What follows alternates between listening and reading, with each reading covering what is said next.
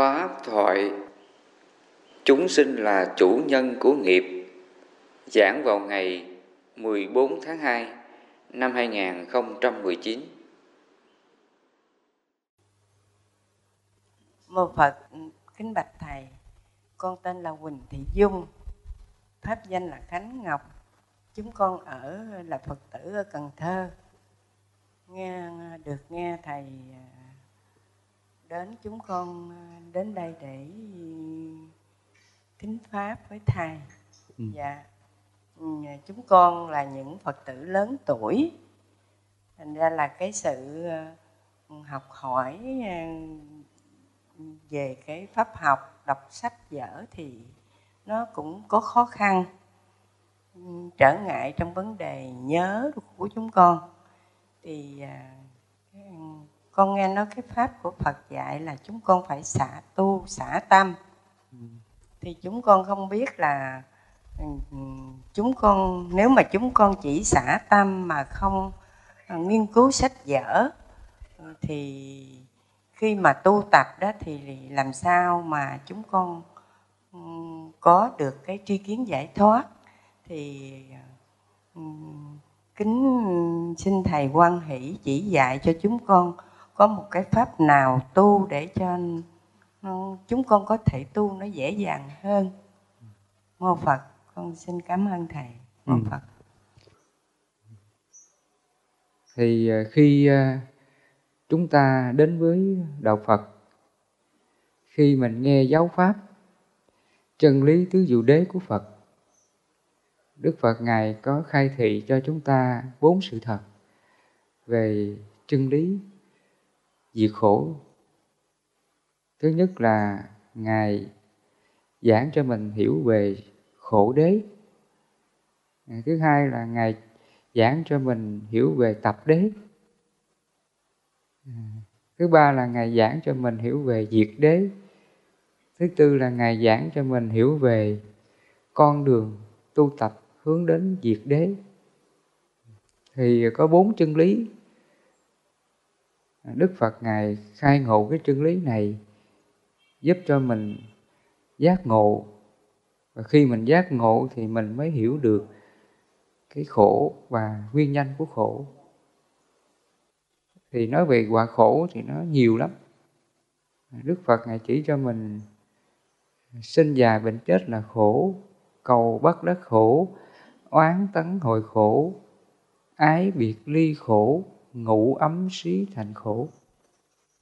Đó là các hành khổ, các quả khổ nó thường xảy ra trong cuộc đời của ta. Và những cái khổ này xảy ra đó, nếu mà mình không có trí, mình không có giác ngộ, thường là chúng ta bị các hành khổ này tác động. Nó làm cho tâm mình bực dọc, khó chịu, phiền não cái chuyện người này mang đến cái điều không tốt cho ta. Cái tâm mình mà nó phiền não, nó không có xả được cái cảnh khổ đó, cái cảnh xấu nó đang xảy ra, cái tâm đó gọi là tập đế. Tập là mình huân tập. Cái chuyện xấu, chuyện không tốt xảy ra, lòng mình chưa có buông xả nó, mình không có hỷ xả nó, mình không có vô ngã nó, thì cái tâm đó là còn tập đế. Nó còn ngã. Ngã là gì? Là cái chấp, phiền não vào cái điều xấu đó. Tâm mình nó bực dọc, khó chịu, suy nghĩ điều tiêu cực, bất mãn, tủi thân, mặc cảm, tự ti. Nó khổ cái cảnh khổ đó. Thì cái tâm đó gọi là tập đế. Cho nên khi một cái hoàn cảnh xấu nào xảy ra, thường nó hiện diện khổ đế và tập đế là như vậy. Và ở đây chúng ta là người tu á, là người giác ngộ.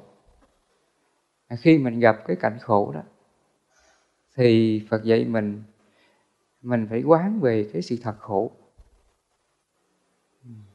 Trong 3 cái pháp quán Phật thường dạy cho mình đó, thứ nhất là quán về vô thường, thứ hai quán về khổ, thứ ba là quán về vô ngã.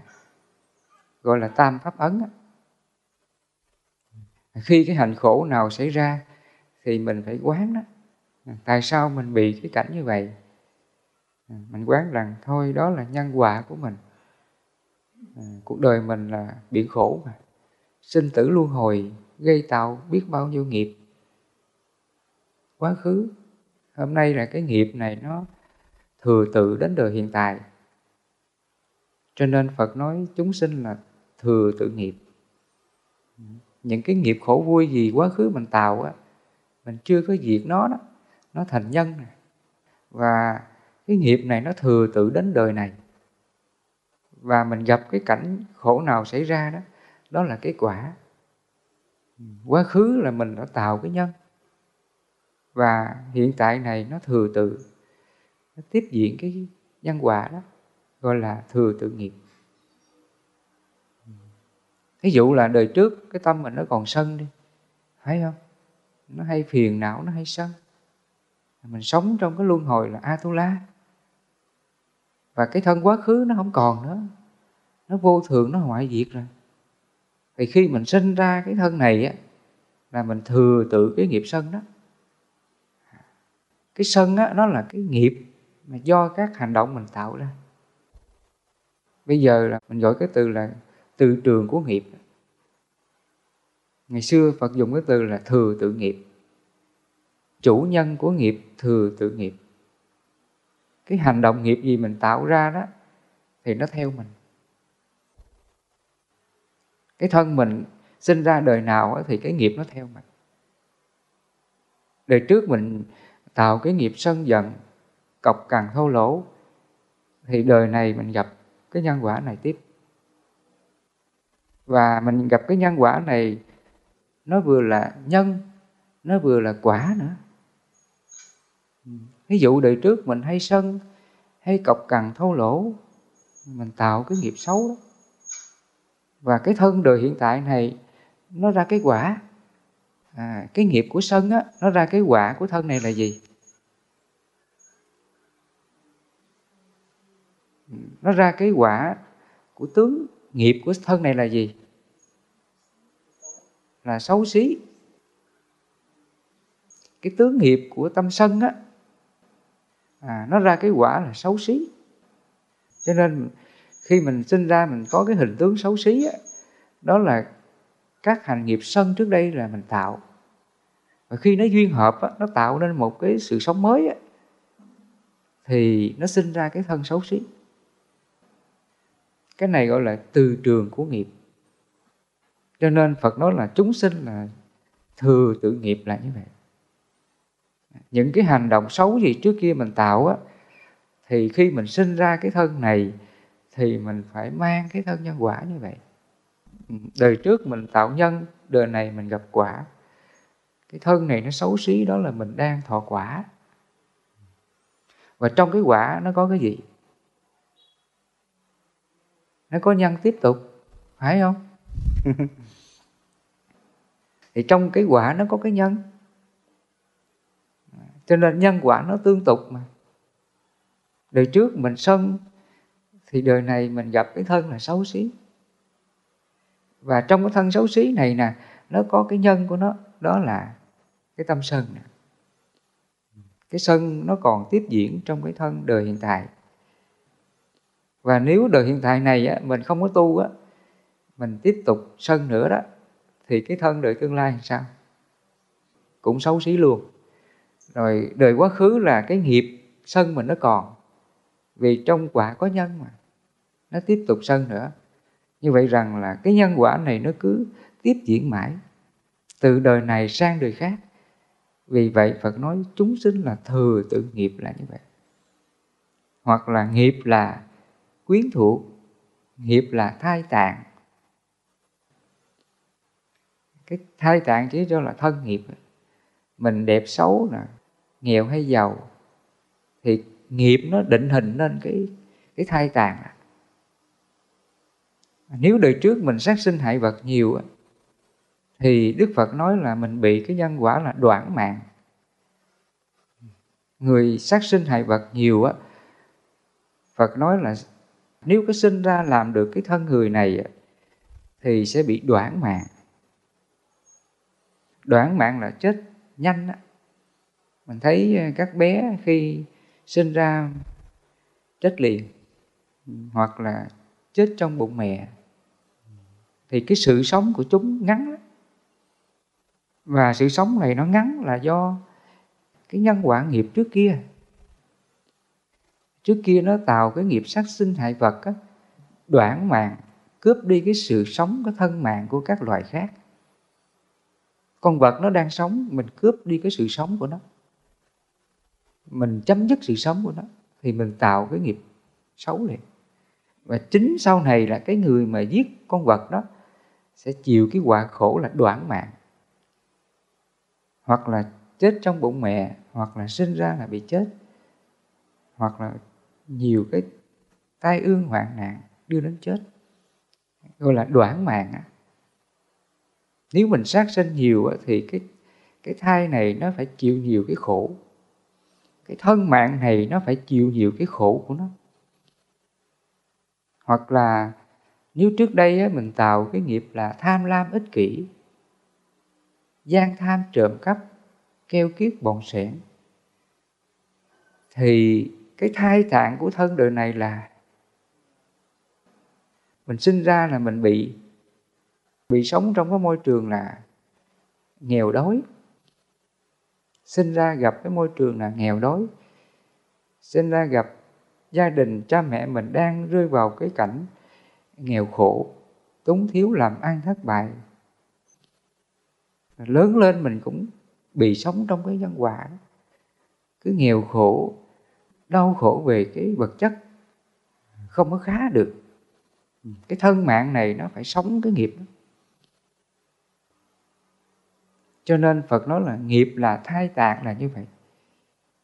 Đời trước rồi mình tạo cái nhân ích kỷ gian tham, và đời này mình sinh ra mình gặp cái trường hợp nhân quả khổ đó. Và trong cái nhân quả khổ này nó tiếp tục có gì nữa? Trong cái quả khổ này nó tiếp tục có nhân trong đó. Có người thì đã nghèo khổ rồi, đã khó khăn rồi, mà cái tâm của họ nó còn tạo cái tham. Cho nên chúng ta thấy cũng có những người buôn bán á, tạo cái nghiệp nhân quả khổ này. Họ buôn bán gian lận, gian dối lường gạt, hối lộ, vân vân. Thì đó là họ đang tạo cái nhân đó. Mà họ đâu có biết rằng là họ đang tạo cái nhân xấu đâu, phải không? Vì cái tâm họ nó si mê đó, nó không có giác ngộ được chánh pháp, nhân quả thiện ác công bằng, khiến họ phải tạo cái nghiệp xấu đó. Mà đôi khi họ tạo cái nghiệp xấu đó họ vui nữa. Ví dụ khi mà họ gian lận á, cân non đông thiếu á, vân vân. Và khi họ làm cái nghề như vậy, họ làm được cái việc như vậy, họ có vui không? Vui lắm. Ví dụ khi mình đến mình mua cái món hàng, họ thách cái giá rất cao, mà cái người mua thì họ không trả, bán sao mua vậy. Và khi cái người bán mà bán được giá như vậy thì trong tâm họ làm sao? Mừng không? Mừng lắm chứ. Thì trường hợp này Phật nói cái người đã tạo cái nghiệp xấu mà họ hoan hỷ trong cái điều xấu đó, thì nghiệp này nó tăng lên gấp bội. Cái hành động họ đã gian dối, tạo nghiệp tham lam ích kỷ, khi họ làm được cái việc đó họ mừng nữa, họ hoan hỷ vui thích cái chuyện đó, thì cái nghiệp này nó tăng lên. Thì sau này trong nhân quả luân hồi họ sẽ gặp cái quả khổ đó. Cái quả khổ nghèo khổ, đói khát, làm ăn thất bại, kém may mắn là do cái tâm gian tham ích kỷ. Mà khi cái người này họ sinh ra đó, họ vừa bị cái quả khổ là nghèo khổ, đói khát, và đồng thời trong tâm của họ là gì? Rất là keo kiết bộn sẻn. Thì cái trường hợp này chúng ta có thấy không? Thì trước đây á, mình có nghe cái từ mà trong nhân gian đó, bằng cùng sinh đạo tặc. Cái người mà nghèo khổ, thiếu thốn thì họ sinh cái tâm tham, gian tham trộm cắp, đó là đạo tặc. Bằng cùng sinh đạo tặc, nghĩa là cái người này họ vừa chịu cái quả khổ, nghèo khổ đói khát, cái nhân đời quá khứ, mà đời hiện tại này họ chịu cái quả đó. Nhưng mà trong cái quả này nó có cái nhân, nó còn cái gian tham trộm cắp, keo kiết, ích kỷ, bọn sẹn. Cho nên cái từ mà đạo tặc là như vậy. Bằng cùng sinh đạo tặc, họ vừa chịu cái quả khổ, nghèo khổ, đồng thời nó vừa tạo cái nhân mới, là như vậy. Cho nên trong nhân quả nó luôn song song hai điều đó. Mình vừa thọ quả, đồng thời mình vừa tiếp diễn cái nhân của nó. Và cái nhân quả này nó cứ trôi lăn trong biển khổ. Và cái biển khổ, cái quả mà nghèo khổ đói khát, nó là thế giới gì? Thế giới của ngạ quỷ. Hồi nãy là thầy nói về cái tâm sân. Mình gây cái nhân sân, cái quả của thân nghiệp này là xấu xí. Nó vừa là bị xấu xí, đồng thời nó vừa là cái nhân sân nữa. Thế giới của họ là Atula. Còn cái người mà tham lam, ích kỷ, gian dối, trộm cắp thì nó là thế giới của ngạ quỷ. Ngạ quỷ cho là quỷ đói đó. Nói về ngạ quỷ thì nó có nhiều nghĩa lắm. Ngạ quỷ chỉ cho là thế giới của lòng ích kỷ. Ích kỷ về tài lợi, ích kỷ về vật chất, vân vân. Mà khi con người ta ích kỷ nhiều thì cái khổ nó nhân lên. Thí dụ chúng ta thấy cũng có người giàu có, tiền bạc rất nhiều. Sự giàu có này, vật chất này, tiền bạc này, nếu mà họ bị mất hoặc là bị thua lỗ, hoặc bị cái gì đó, thì trong lòng họ làm sao? Đau khổ không? Đau khổ lắm đó. Chúng ta thấy có những cái trường hợp, có những người họ có những cái tài sản lớn lắm, mà khi cái tài sản này mất thì họ đau khổ cùng cực. Thậm chí là họ khổ đến mức độ là họ tự tử, họ chết. Thì trường hợp này có không? Mà tại sao họ đau khổ khi mà tài sản họ bị mất? Là vì cái tâm của họ là cái sự tham nó quá nhiều. Khi mà nó mất rồi thì trong lòng nó đau khổ bất an. Thì cái trạng thái đó cũng gọi là ngạ quỷ đó. Cho nên là thế giới của ngạ quỷ chỉ cho lòng ích kỷ, gian tham, trộm cắp, keo kiết, bọn sẹn. Con người ta ích kỷ càng nhiều thì nó tạo ra cái trạng thái khổ đau càng nhiều. Đó là thế giới của ngạ quỷ. Và trong thế giới ngạ quỷ này, cái trạng thái mà khổ nhất là gì? Đó là đói khát. Chúng ta gọi là quỷ đói. Trong thế giới của ngạ quỷ, cái nơi mà đau khổ nhất đó là đói khát. Người mà không có thực phẩm ăn họ đau khổ hành hạ cái thân xác của họ. Khi mà cái sự đói khát nó đến tột cùng thì nó hành hạ cái thân xác của họ, đau khổ lắm.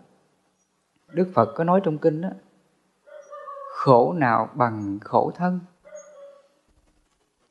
Khi mà cảm thọ của thân nó khổ rồi thì không có cái khổ nào mà sánh kịp.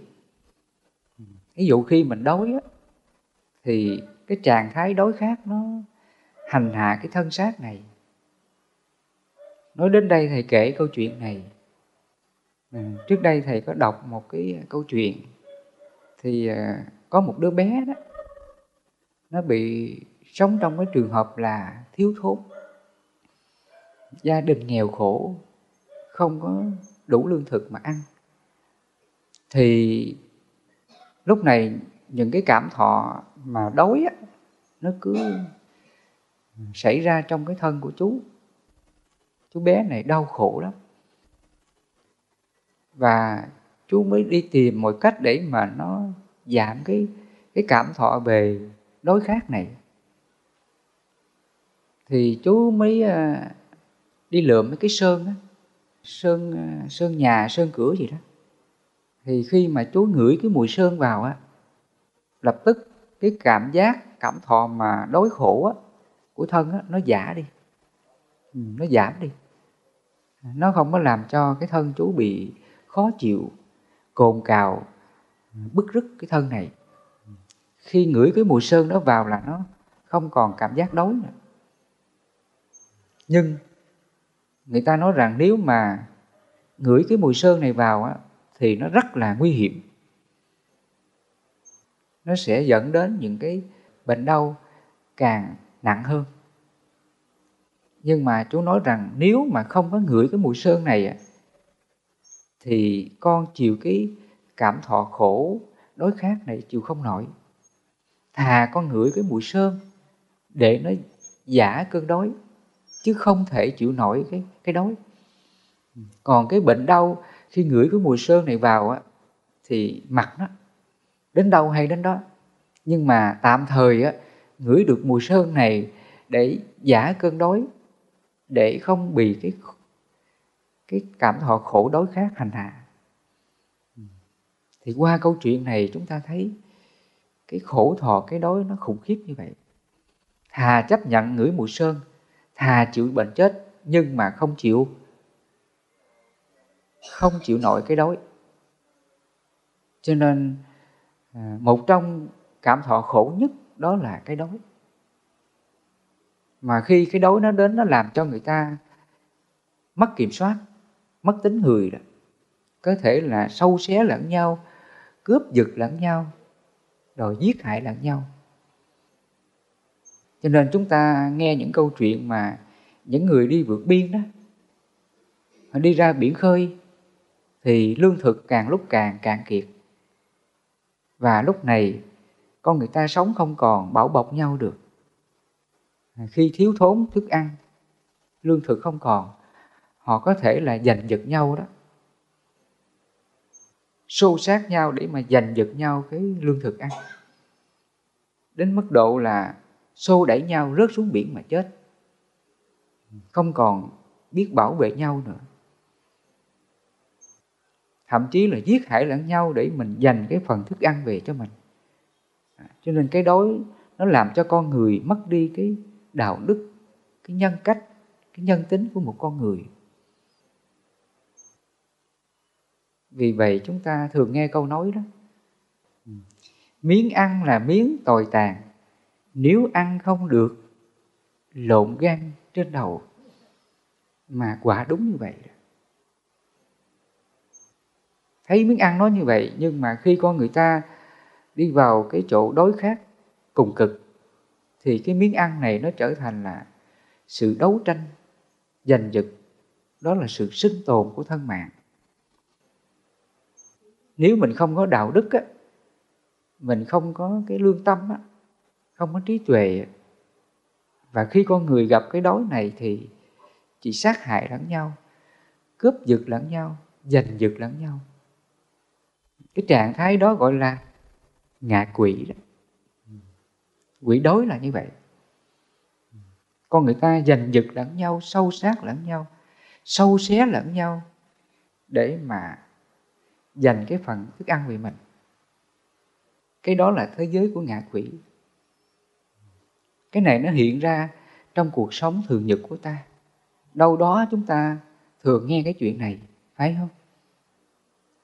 Hoặc là chúng ta thấy có những nơi người ta phát quà đó, thì cái người mà đến để mà xin quà, nhận quà đó, chen lấn lẫn nhau, xô đẩy lẫn nhau để mà giành giật cái vật phẩm đó. Mà tại sao họ xô đẩy chen lấn lẫn nhau? Nó là cái tâm tham đó, giành giật từng miếng ăn như vậy, giành lại sự sống cho mình. Cái trạng thái đó gọi là ngạ quỷ. Cho nên trong thế giới ngạ quỷ của tâm thức là như vậy đó. Và thế giới ngạ quỷ này nó hiện diện đâu đó trong cuộc sống của ta. Còn chúng ta là người biết tu á, là người diệt trừ cái tâm tham. Mình sống cái đạo đức ly tham. Lòng mình không có gian dối lường gạt, không có keo kiết ích kỷ, bọn xẻn. Mình biết nhường nhịn chia sẻ. Dù mình thiếu thốn, mình thấy người ta thiếu thốn hơn, mình cũng chia sẻ cho người ta. Ở đời người ta thường dùng cái từ là lá lành đùm lá rách, lá rách đùm lá nát. Mình đã nghèo rồi, mình thấy người ta nghèo hơn, mình đến mình chia sẻ cho cái sự thiếu thốn của họ, thì cái tâm đó nó không còn là ích kỷ nữa. Cho nên cái nghèo nó không phải là xấu. Nếu mà mình có cái tâm tốt, mình có cái tâm không có gian tham, không có tham lam, ích kỷ, keo kiết, bọn xẻn, thì trong cái tâm tốt đó, đó là cái nhân thiện đó. Và chính cái nhân thiện này nè, nó mới tạo ra cái quả lành cho ta. Ở đây là cái thế giới hạnh phúc á, của tâm hồn á, nó không có đánh giá là cái vật chất. Chúng ta đừng có nghĩ rằng cái người này giàu là họ không có khổ. Người giàu mà cái lòng tham của họ nhiều á, cái tâm ích kỷ họ nhiều á, thì nó càng khổ nhiều á. Hồi nãy thầy nói rồi đó, có những người rất là giàu nhưng mà cái tâm họ rất là bọn xẻn keo kiết á.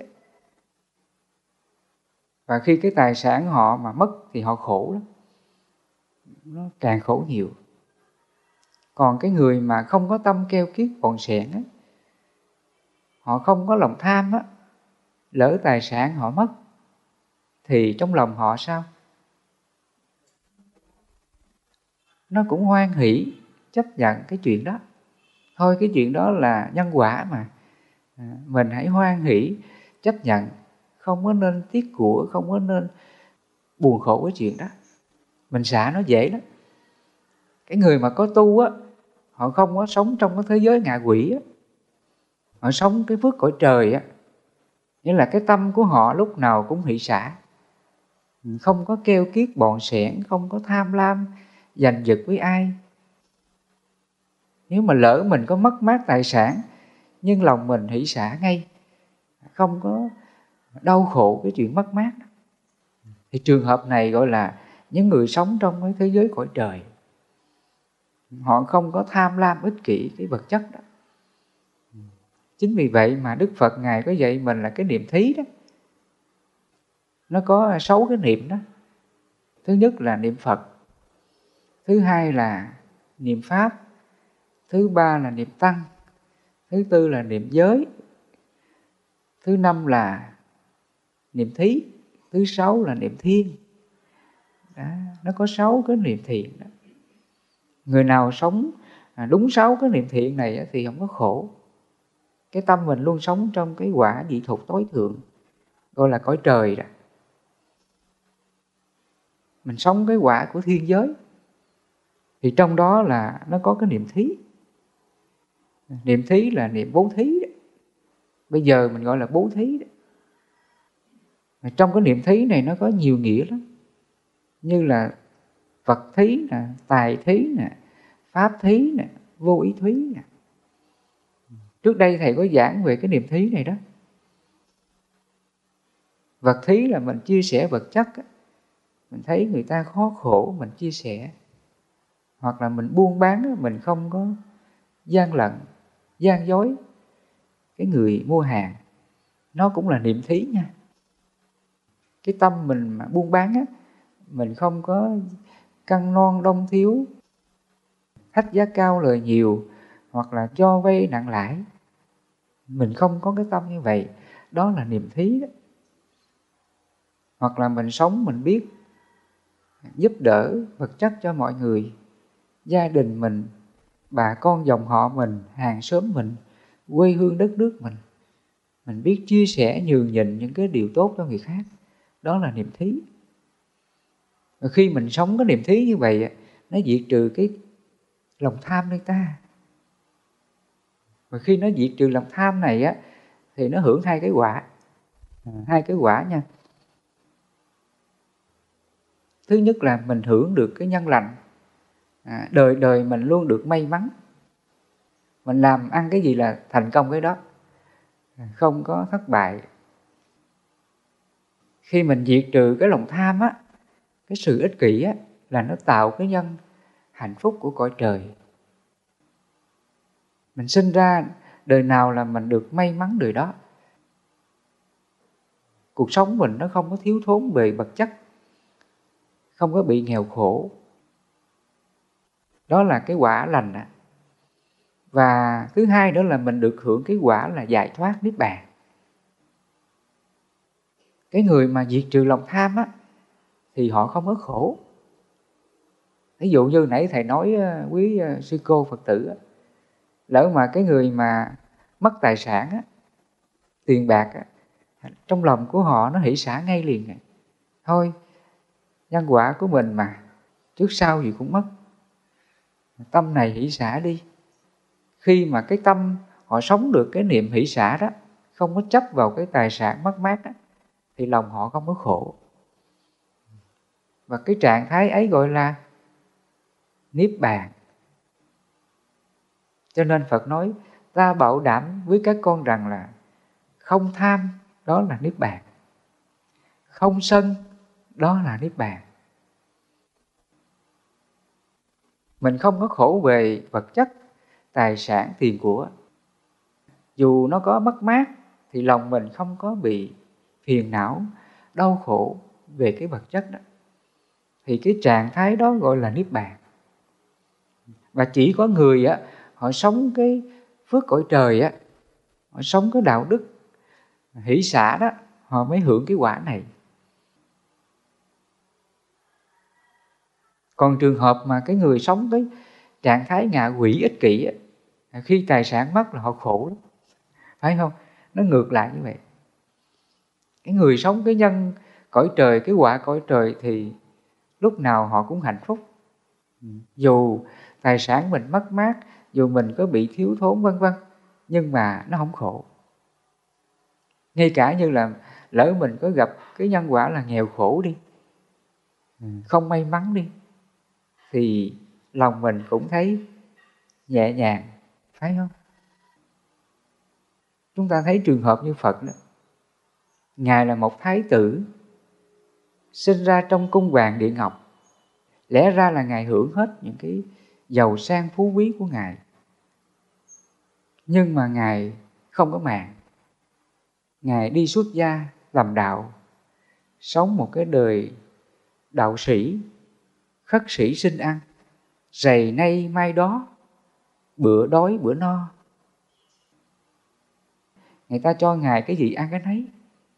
Ngài không có màng cái vật chất nơi cái thân này. Là do Ngài sống, Ngài xả bỏ hết cái lòng tham ích kỷ nơi Ngài, Ngài mới thực hiện điều đó được. Thì khi mà chúng ta nhìn vào cái đời sống của Ngài, mình thấy nó rất là bình dị, giản dị.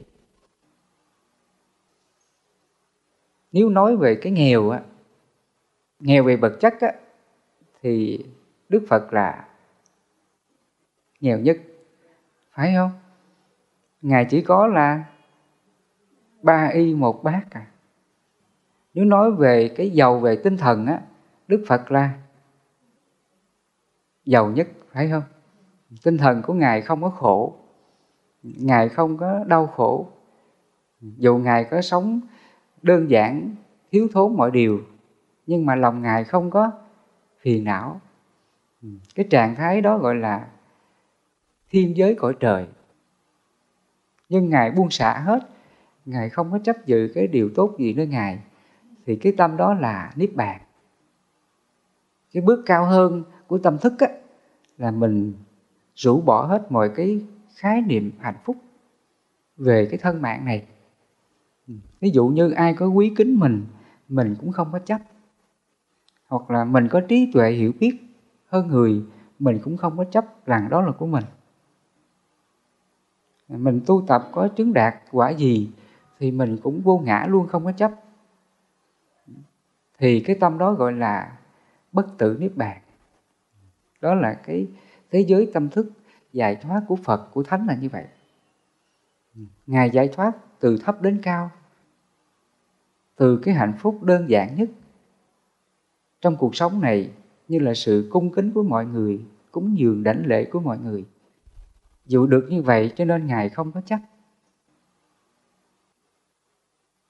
Cho nên chúng ta là con của Phật, là mình hướng đến cái sự giải thoát hạnh phúc, là không còn ràng buộc đối với cái thân mạng này.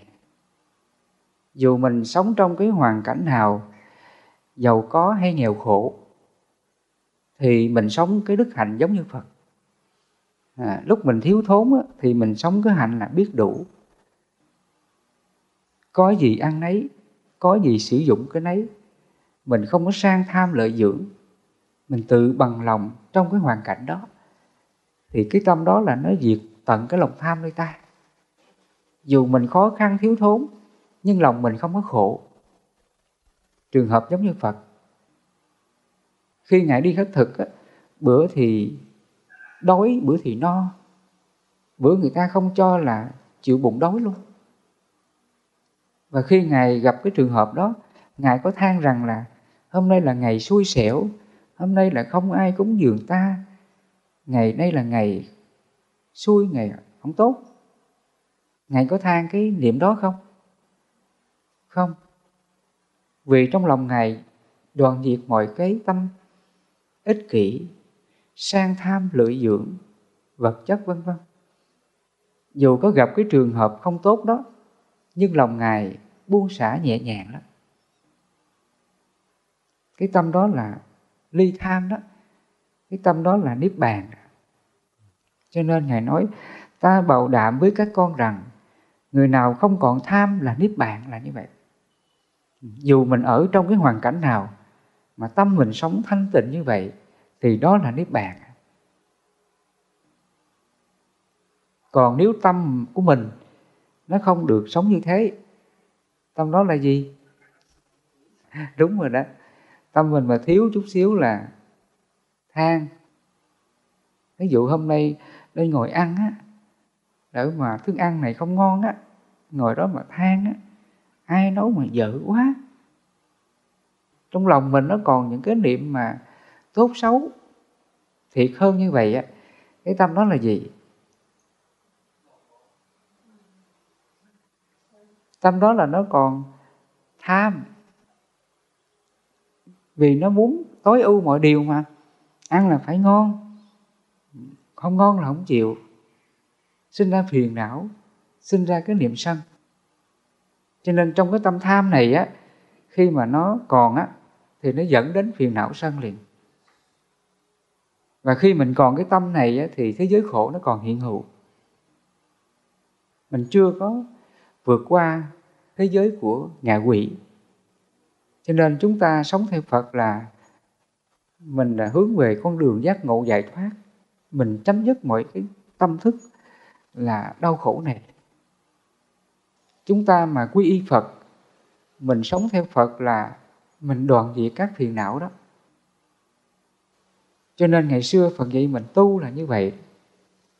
Tu là mình thay đổi nhận thức từ cái điều không tốt thành tốt, từ cái tham lam ích kỷ và biết từ bỏ nó, sống không còn tham lam ích kỷ. Đó là mình tu đó. Dạ thầy cho con hỏi cái nghiệp. Thường con nghe nói nghiệp là tái sinh luân hồi. Nhưng mà cái nghiệp này khi mà nó tái sinh luân hồi, nó có dính dấp gì với cái dáng cái thân trước của mình hay không? Tại vì con cái khi mà con cũng nghe nhiều lần rồi, nhưng mà con không biết. Tại vì có cái là nói thân ngũ quẩn khi mà mất rồi thì không còn cái nào tồn tại được. Chỉ có cái nghiệp nó đi tái sanh luân hồi. Thì cái nghiệp này nó có dính dáng gì với cái thân của mình ngày trước hay không? Con hỏi nhiêu đó. Rồi. Nếu mà Phật tử hồi nãy á, vào sớm hơn á, nghe thầy nói về cái nhân quả thì đã hiểu được cái câu hỏi này. Nhưng do vào trễ á, bây giờ hỏi thầy, thầy lặp lại. Cái phần đầu thầy có nói là khi mà mình còn sống á, là mình tạo nghiệp á, thì cái nghiệp này á, tương lai là mình mới gặp quả. Ví dụ như chúng ta thấy cũng có người á, thân đời này á, là họ rất là đẹp, nhưng mà trong tâm của họ là lúc nào cũng sân si, cũng phiền não, cũng cáu gắt, hơn thua, vân vân. Khi họ tạo cái nghiệp sân như vậy á, và nếu cái thân này có mất đi á, thì qua đời sau á, nó còn đẹp không? Qua đời sau là nó chịu cái quả khổ là thân xấu xí liền. Như vậy rằng cái nghiệp á, nó sẽ mặc định cho cái thân nhân quả đời sau là xấu xí. Nếu hiện tại này cái thân mình là nghiệp sân á, mình sân si á, thì qua đời sau là nó sẽ bị cái nhân quả xấu xí.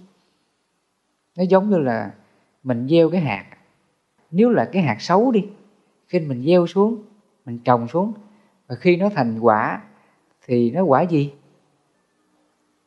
Quả xấu. Khi mà cái nhân nó xấu á, thì nó cho ra cái quả xấu. Thì cũng vậy, nếu mà lỡ cái thân đời quá khứ, thân mình nó rất là đẹp, nhưng mà nếu cái tâm mình nó xấu đi, nó ích kỷ, nó sân giận, cọc cằn thô lỗ, thì khi mà cái thân đời quá khứ chết đi á, thì thân đời hiện tại này là xấu xí. Nó không còn có đẹp giống như là thân đời quá khứ nữa. Cho nên cái này là do nghiệp nó tạo nên cái thân nhân quả của ta. Vì vậy Phật nói nghiệp là thai tạng là như vậy. Trong 4 phần Phật nói đó, chúng sinh là chủ nhân của nghiệp, chúng sinh là thừa tự nghiệp, nghiệp là quyến thuộc, nghiệp là thai tạng. Cái thai tạng của mình á, nó đẹp xấu nè, bệnh đau hay là mạnh khỏe, giàu hay nghèo, vân vân, nó là do nghiệp của thân đời trước. Nếu thân đời trước mình sát sinh hại vật nhiều á, thì thân đời này là đoản mạng, hoặc thân đời này là bệnh tật. Nhiều cái bệnh tật đem đến là đau khổ cho mình. Cho nên là thân đời trước mình tạo cái nghiệp gì á, thì thân đời này là chịu quả. Vì vậy Phật nói nghiệp là thai tạng. Như vậy rằng là cái thân đời trước với cái thân đời này nó có giống nhau không? Nó khác nhau. Nó khác nhau hoàn toàn hết. Cái hoàn cảnh nó cũng khác. Nó chỉ còn lại là cái nghiệp thôi. Cái nghiệp nó tạo nên cái thân đời này thôi. Còn cái thân đời trước là nó hoại diệt sạch rồi. Nó không còn dính dấp gì cả. Cái thân đời trước là rất là đẹp, hoặc là rất là giàu có sang trọng, phải không? Cái thân đời trước là đẹp nè, giàu có sang trọng. Nhưng mà nếu cái người này á, đời trước á, họ ích kỷ nè, tham lam nè, sang tham nè, hoặc là họ sân giận, cọc cằn thô lỗ nè, thì khi qua cái thân đời này, nó không còn đẹp nữa, nó không còn giàu có nữa, mà nó còn là xấu xí và nghèo khổ. Cho nên cái thân nhân quả đời trước á, với lại cái thân nhân quả đời này nó không có dính dáng gì cả, mà nó chỉ còn lại là nghiệp tương ưng tạo ra một cái thân nhân quả mới, một cái cuộc sống mới thôi, là như vậy. Vì vậy Phật nói nghiệp là thai tạng là như vậy. Cho nên mình có cái thân đời này á, là do cái nhân quả đời trước. Mình khổ vui, mình đẹp xấu, mình mạnh giỏi hay đau yếu, giàu hay nghèo, thì cái này là do nghiệp nhân quả đời trước. Cho nên Phật nói là chúng sinh là thừa tự nghiệp là như vậy. Và nếu hiện tại này á, mình tiếp tục tạo nghiệp nữa, thì mình vừa khổ, đồng thời mình vừa tạo cái nhân cho tương lai. Mà thân tương lai đâu biết chừng nó lại là nhân quả khác, nó đâu có giống cái thân đời hiện tại này, là như vậy. Cho nên là mỗi đời trôi qua đó là cái thân này nó khác nhau hết, nó không có giống nhau nha. Không có giống nhau là khuôn mặt mình như vậy, qua kia thì mình lặp lại khuôn mặt như vậy, không có. Cái thân này là do cái gen di truyền của cha mẹ quyết định cho ta. Nó là cái gen đó, cấu trúc của gen của từ cha mẹ, nó tạo nên cái thân tứ đại này. Nhưng mà cái nghiệp á, giữa cha mẹ với ta là hoàn toàn khác nhau hết. Cái nghiệp của cha mẹ mình khác, và cái nghiệp của thân mình là khác. Nó khác nhau về cái tập tính nghiệp. Ví dụ như là cha mẹ mình thì sân giận, còn mình thì không có sân giận. Nó hoàn toàn khác nhau liền, là như vậy.